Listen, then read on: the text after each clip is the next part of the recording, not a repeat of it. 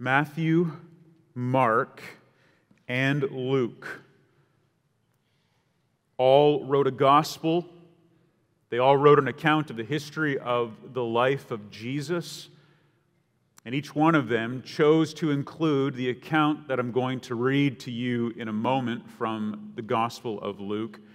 And all three of them, even though they wrote in different ways, some more topical, some more chronological, some along themes, all chose to place this story in the same point in their gospel.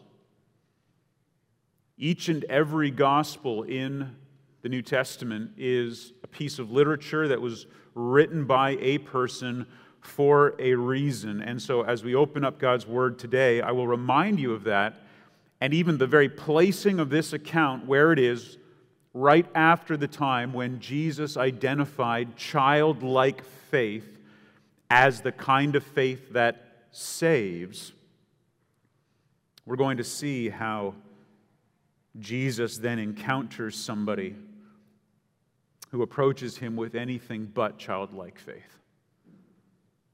And so if you, the congregation, would look down at your copy of God's Word and follow along as I read Luke chapter 18, verses 18 to 30. Luke chapter 18, verses 18 to 30. This is God's Word. And a ruler asked him, "Good teacher, what must I do to inherit eternal life?" And Jesus said to him, "Why do you call me good? No one is good except God alone.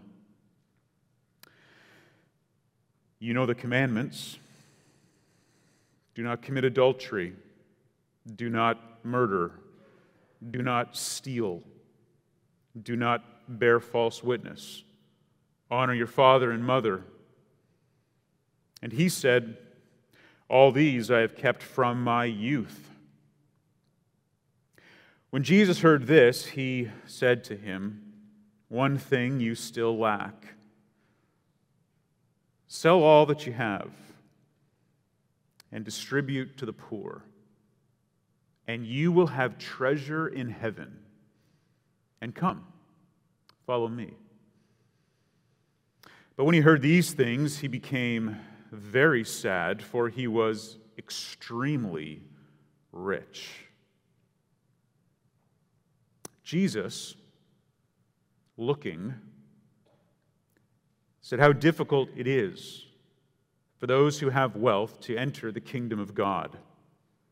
For it is easier for a camel to go through the eye of a needle than for a rich person to enter the kingdom of God." Those who heard it said, "Then who can be saved?" But he said, "What is impossible with men is possible with God."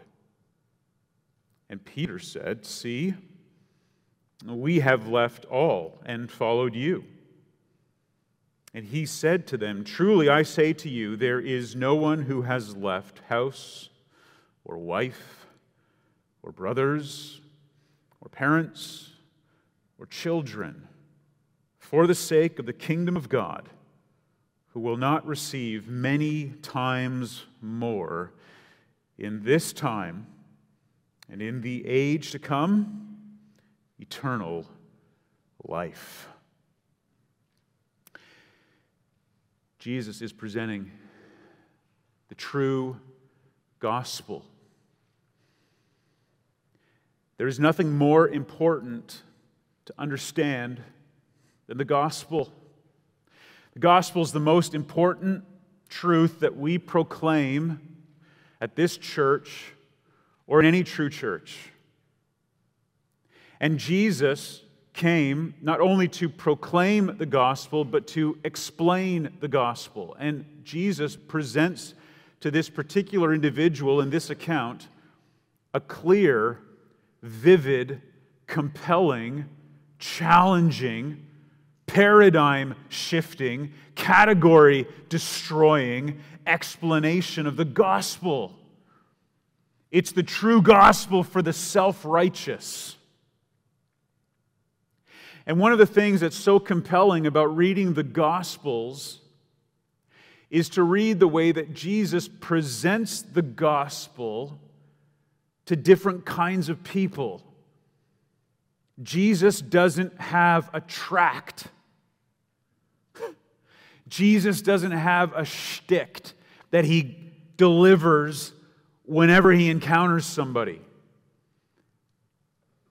Instead, he gets to understand where that person is, and he delivers to that person a clear and personal application of the truth of the gospel.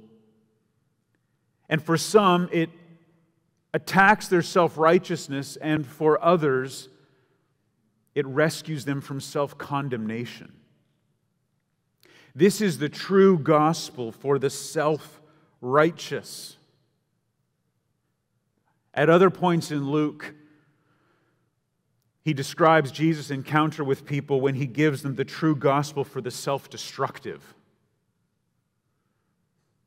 You see, earlier on, he gives that amazing account of the tax collector and the Pharisee, and we don't have time this morning, of course, to unpack that in any kind of detail, but that tax collector comes into the temple and into the presence of the Lord and reveals the condition that he was in, and it is the opposite to what we see presented here by this rich ruler.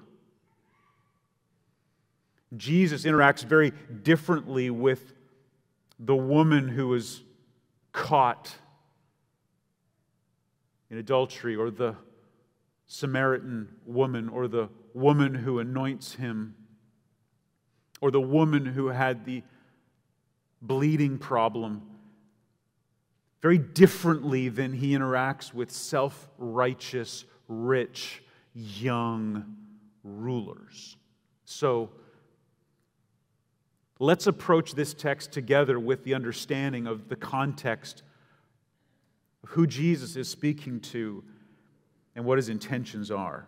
There is an urgency and an intensity in this dialogue. You see, it's different than earlier when the lawyer approaches Jesus, and he does so with an attitude of superiority. He does so in order to trap Jesus. There isn't any indication that's what's happening here. In fact, if anything, this man appears to be coming to Jesus with a genuine sense of urgency, a genuine humility, a genuine willingness to be seen in the light of day, going to Jesus, presenting himself on his knees to get from Jesus the answers that he's looking for.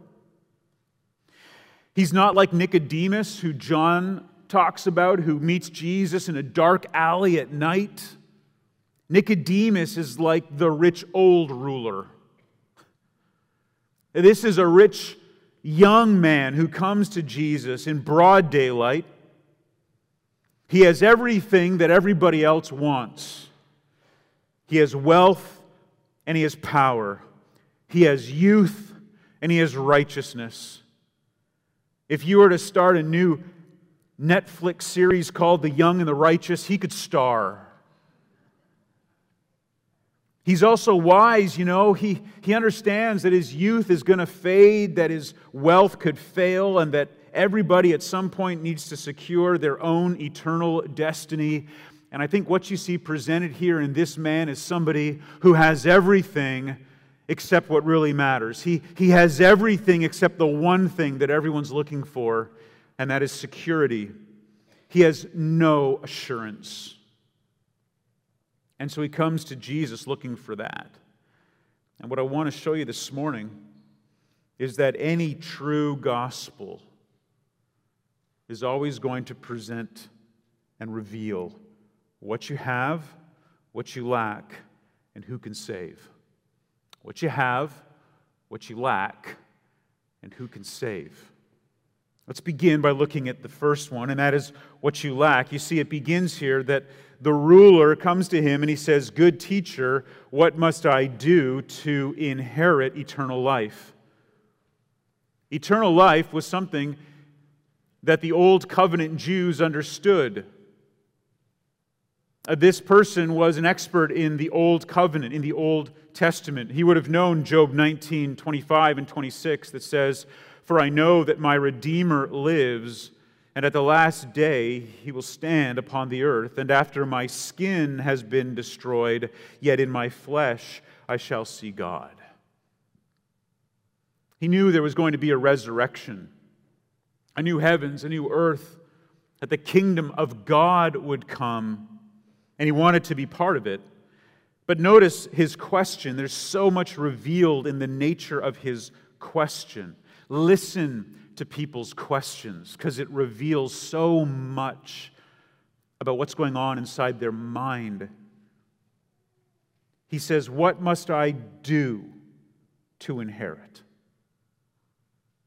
You don't have to do anything to inherit. You inherit because you're in the family. Nobody sits down to write a will and they say, "I wish that the beneficiaries of my estate will include my family so long as they do the following things."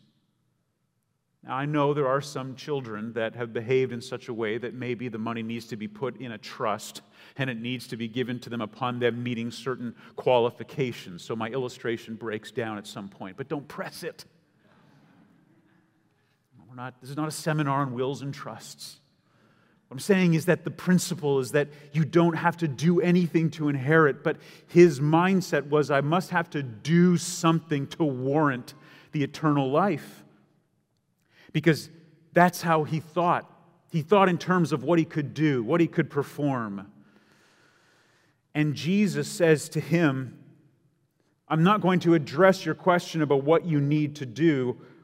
I'm going to attack the very foundation of your entire argument, because it began with something that you might have thought was a compliment, but it actually exposed your ignorance," because he says, "Why do you call me good?" It's a word that means perfectly good, intrinsically good.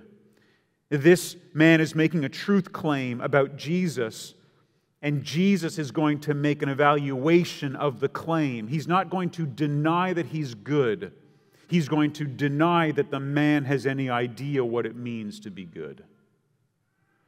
When he says, "Why do you call me good? No one is good except God alone," he is saying to this man, you don't know what you're talking about. You're judging me by your standard of goodness. You want to do something to inherit eternal life because you think you can. And you call me good because you've determined that I'm good. Well, listen, you don't decide whether or not I'm good. I am good independent from your evaluation of my goodness. He says, let's see if you can handle the truth about goodness. You want to talk about goodness, do you? Let's talk about goodness. And so he says to him, not only is no one good except God alone, but this issue of goodness can be settled in verse 20 by the statement, you know the commandments. If you want to talk about what it means to be good, you know the law. He says, do not commit adultery, do not murder, do not steal, do not bear false witness, honor your father and mother. Now you're thinking, why did he put them in that order? I don't know. Why didn't he mention all 10? I don't know. Stop asking those questions. But he went with commandment 6, 7, 8, 9, and 5. And no doubt this man would have been somewhat aware of Jesus' teaching because Jesus had been around for quite a while, enough that his reputation had spread, enough that this man was willing to go and meet with him. He would have known Jesus' teaching that it's not just adultery but lust in your heart. It's not just murder but hate. He knows that you can't bear false witness by conspiring against people to get an advantage. He knows that he wasn't allowed to take all of his money and put it in some irrevocable trust that would somehow be used to benefit the synagogue later, but in the meantime he could draw off of it and therefore give nothing to his parents and thereby dishonor them. This man knew all the rules. In fact, when Jesus gives these laws and he gives these commandments, it was in a public setting. Moments earlier, he had rebuked the disciples for holding back the little children from coming to him. He may have still been surrounded by the little children, by the ones whom he said have a faith, a childlike faith. He wasn't extolling the children and saying they are in the kingdom or that the children themselves had faith, but it was a childlike faith that allowed one to be in the kingdom. People were listening, and so when this man heard Jesus mention these commandments, their initial thought would have been, Jesus is affirming this man. He is saying these are the things you need to do to have eternal life. And this man had done them. Make no mistake, brothers and sisters, he had done them. He was not an adulterer. He was not a murderer. He was not the kind of person who stole. In fact, he wasn't even the kind of person who would go to court and say something about somebody else in order to advantage himself, and he honored his father and mother. He was rich, and he came by it honestly. He was a ruler, the other texts tell us as well, which means he was a religious ruler in the synagogue. He was young, we are told in the other accounts. So here's a man who is wealthy and young and righteous. He was the ultimate combination of everything that the Old Covenant Jew would look to and aspire to. He was the ultimate candidate for the kingdom. And on top of it all, he was wise and he was humble and he acknowledged that Jesus was good. And Jesus lets him go right down that path. He sets him up perfectly. And the man responds in exactly the way that you would expect him to. He says, all these commandments I have kept from my youth. This is what he brings to the table. This is his view of goodness. This is his view of righteousness. And I don't want you to think that he would have said this with some sort of glib confidence. If anything, it was with a condescending attitude, as if to say, of course I've done that. I've done that from my youth. Look at me. I'm a ruler in the synagogue, and I'm barely old enough to be allowed to read the Torah in the synagogue. I'm rich, which means God must be blessing me. I'm righteous because I've done everything that the commandments have required. Why are you hitting me up with this kindergarten level expectation? Of course I've done all that. I've done them from my youth and I'm still young.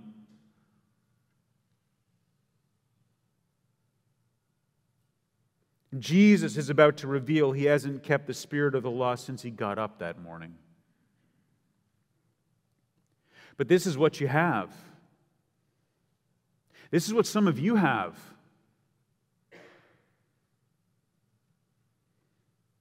You're righteous. You're obedient. Been in church since you were a baby. You've got all the awards and all the accolades and all the accomplishments. You followed all the rules, stayed inside the lanes, never been trouble to anyone. That's why it's so hard for you to understand why we keep talking about the gospel, because it doesn't really apply to you. You followed all these things, you've done all these things, you've never struggled with that. It's a natural thing for you. Well, I hope if that's you this morning that you find yourself to some degree in the testimony of this man, and if you realize that you've been holding on to that righteousness as your assurance for salvation, that today would be the day when your categories are blown apart by what Jesus says. Because here's the next part, what you lack. He says in verse 22, then Jesus when he heard this, said to him, "One thing you still lack." One thing. Let's just presume for a moment that he's good on commandment 6, 7, 8, 9, 5. That leaves 1, 2, 3, 4, 10. Let's take them in reverse. Number 10 is you're not supposed to covet. Well, if you're rich, you don't covet, not normally. You don't look at someone else's house and wish you had it because you just go and buy one that's better. Let's assume he's good on the coveting. You go back to number 4. Let's assume that because he's a ruler in the synagogue, that he honors the Sabbath day. Not only does he honor the Sabbath day, but he gets really upset with people who don't honor the Sabbath day. Let's give him the benefit of the doubt on that one. That would be like me saying to you, as a general rule, I don't skip church on Sunday.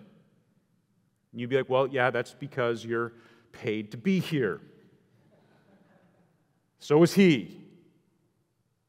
Now, of course, a man who is righteous like that would never violate the third commandment, which is to use the Lord's name in vain. So let's put him up as being good on 3, 4, 5, 6, 7, 8, 9, and 10. That only leaves 2. Even if he was good 8 out of 10, I mean, that's like a solid B in most religions. But this guy comes in saying, I'm good across the board. The second commandment is to have no idols.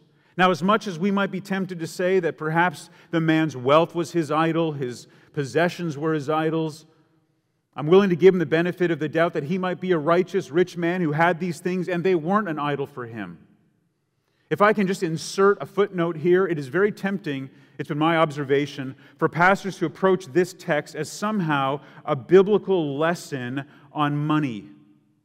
That somehow from here I'm supposed to derive some life principles about your money and generosity. And I'm supposed to make all of you wealthy people feel like you're not giving enough. And I'm supposed to make all of you poor people feel like if the wealthy people were giving more, your life would be easier. Or maybe you're more righteous because you're not wealthy. Maybe you're thinking, I love the passage of the rich young ruler because that guy gets slammed because you know what, I'm pretty sick of all these rich people anyway. I'm glad I'm not one of them. You know, Jesus does not consistently deal with rich people the same way. In a few moments, we're going to see Zacchaeus. He gives away half of his wealth, not all of it. Now, you're all familiar with that one. It's kind of an easy one, but let me suggest that maybe there's another person here in the Gospel of Luke that you hadn't thought of.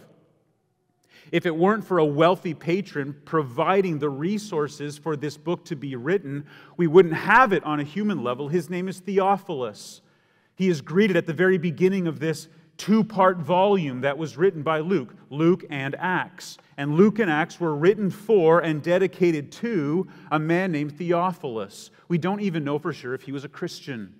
We do know that he was wealthy because he was able to provide the resources to get the work published.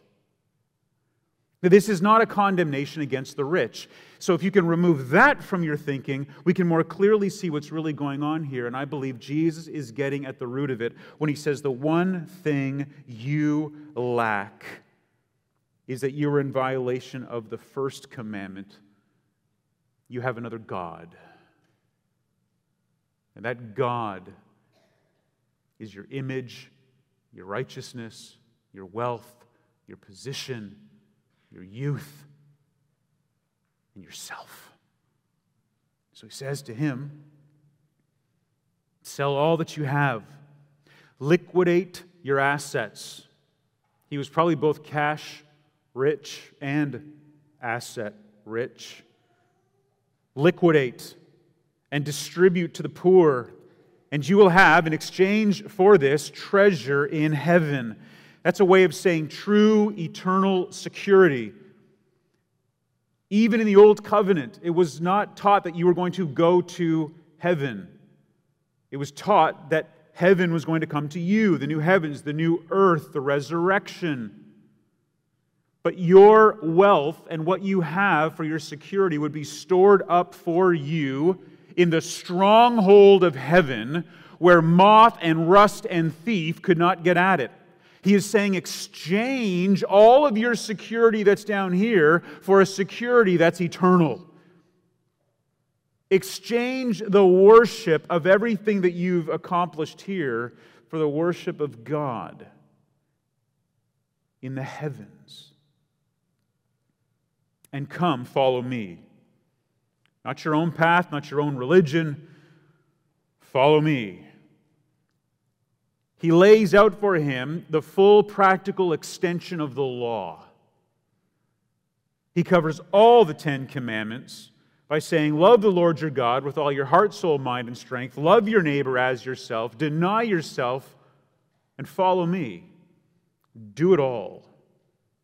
You want to talk about good because you think you're good? That's what good looks like. You want to talk about obeying the commandments? That's what obeying the commandments looks like. Are you ready? Let's go. You see, when somebody comes to Jesus thinking that they have self-righteously obeyed the law, Jesus says, if law is what you want, law is what you get. And He heaps the law upon them. Brothers and sisters, this is all law that He's heaping upon the man.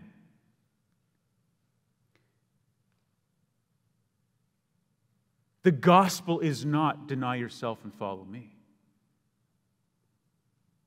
That's an extension of the confrontation between Jesus and this man. You see, he can't follow Him on his own strength either, any more than he could give up everything that was indication of his self-righteousness. Verse 23, but when he heard these things, what are these things? These things are the teaching of Jesus, and it's so brilliant. Jesus says, this is what you lack, and the way you address what you lack is by taking away even what you have. Only Jesus could set up an evangelistic encounter where He says that you're lacking something and therefore you must subtract. You're missing something, so something has to go. If you're missing something in your universe of self-righteousness and something has to go, what could it be? He says you have to subtract in order to address your deficit. And what you have to subtract, what you have to discard, what you have to throw away is the fig leaf of your self-righteous accomplishments. And upon hearing this, he became very sad. That translation is very sad. That's an exceedingly inadequate way of presenting what happened here. That phrase, very sad, is the same word that is used in the other Gospels to describe what Jesus was enduring in the Garden of Gethsemane as He was contemplating being separated from His Father. He became utterly distraught. He was as crushed at the thought of giving up His wealth and everything that it symbolized as Jesus was at the thought of being forsaken by His Father. And He was exceedingly crushed because He was extremely rich. He was exceedingly sad because He was exceedingly rich. The connection to the sadness is the wealth, not the idea of having to follow Jesus. When does wealth become the lead weight that pulls you to the bottom? When it becomes the God you will not forsake. Wealth itself is not inherently the problem. He didn't want to give up his followers to follow Jesus. That takes the power of the Holy Spirit, and he was sweating drops of blood at the thought of exchanging his filthy rags for the spotless robes of Christ. Now remember, this man's wealth was part of the reward program that proved his righteousness. And to remove the wealth, to take that away, was to strip him naked of all the indications of his righteousness, of all of his public recognition. And if you want to heighten the drama for a moment, just consider what's going on in his mind right now. He's thinking to Jesus, who are you to expect that of me?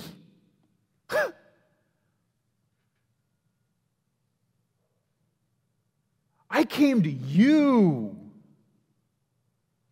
You're nothing.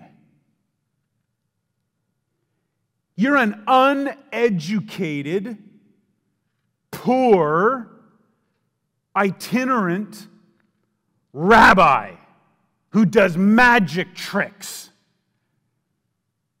And you're an illegitimate child of sinners from a nowhere town in Galilee. Follow you? I spit on you. That's what he's thinking. He didn't go away sad because Jesus asked too much. He went away exceedingly crushed because this person had the audacity to suggest that what he was doing for his own salvation wasn't adequate, and somehow this guy knew more. You see, Jesus was everything he wasn't. And everybody thought this guy had it together because of what he had, where he served, what he'd done, and where he came from. So the paradox is what is so shattering, not only to this man, but to everyone who was watching, because it destroyed what everybody thought you had to do in order to have eternal life. It was bad enough that Jesus is blessing these children and saying that you have to have a childlike faith. That doesn't take much. And now the person who's going to come in and save the day and rescue everybody from Jesus' confusing teaching on the matter is sent away angry because Jesus has revealed to him what the true gospel is. That's why we need the third point, which is who can really save. Look what he says, verse 22. Then, when Jesus, I'm going back. Verse 24, who can save? He says in verse 24, Jesus, seeing, and there's no indication that in the original text the part about him being sad is there, so it just says, and Jesus, seeing, said, how difficult it is for those who have wealth to enter the kingdom of God. That's where eternal life is going to be lived. Your eternal life is lived in the kingdom of God. The kingdom of God. He says how difficult it is for somebody who has wealth, especially if that wealth is their God, to enter the kingdom of God. For it is easier for a camel to go through the eye of a needle than for a rich person to enter the kingdom of God. Literally. I know that there was a time where certain preachers would say, well, this doesn't really mean a camel and a needle. It really means the needle gate. And what it means is that the camel can only go through that gate if you take everything off the camel. If you unburden the camel. And if the camel goes down on its knees and is pulled through the little gate.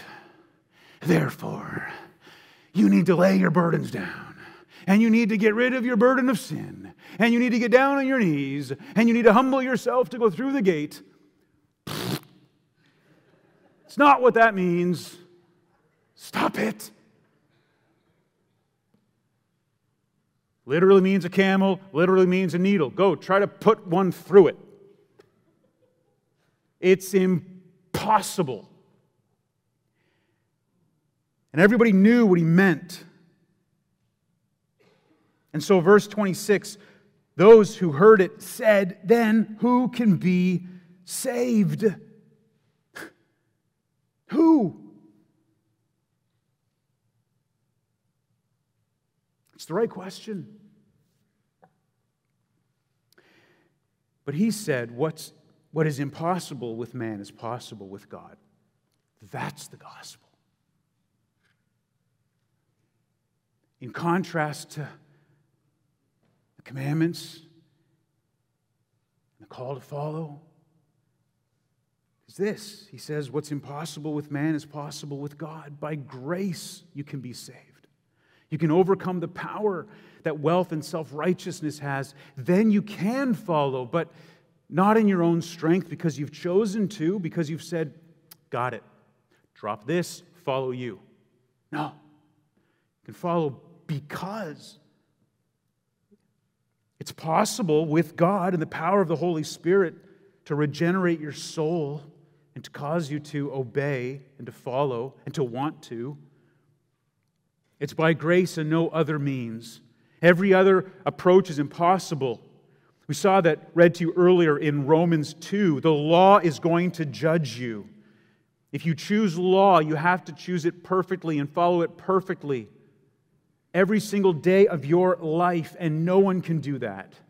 Therefore, it is impossible with man, but what is possible with God is that because of Christ's perfect, sinless righteousness, His active obedience can be given to you so that when you stand before the Lord, you are judged according to works of the law.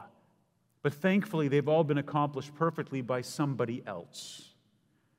And your self-righteous robes with all the ribbons and medals that you've accumulated have been discarded as filthy rags in exchange for the glorious robe of Christ's righteousness.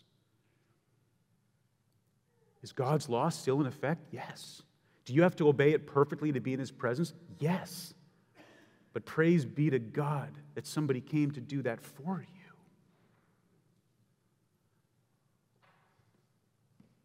And so he says,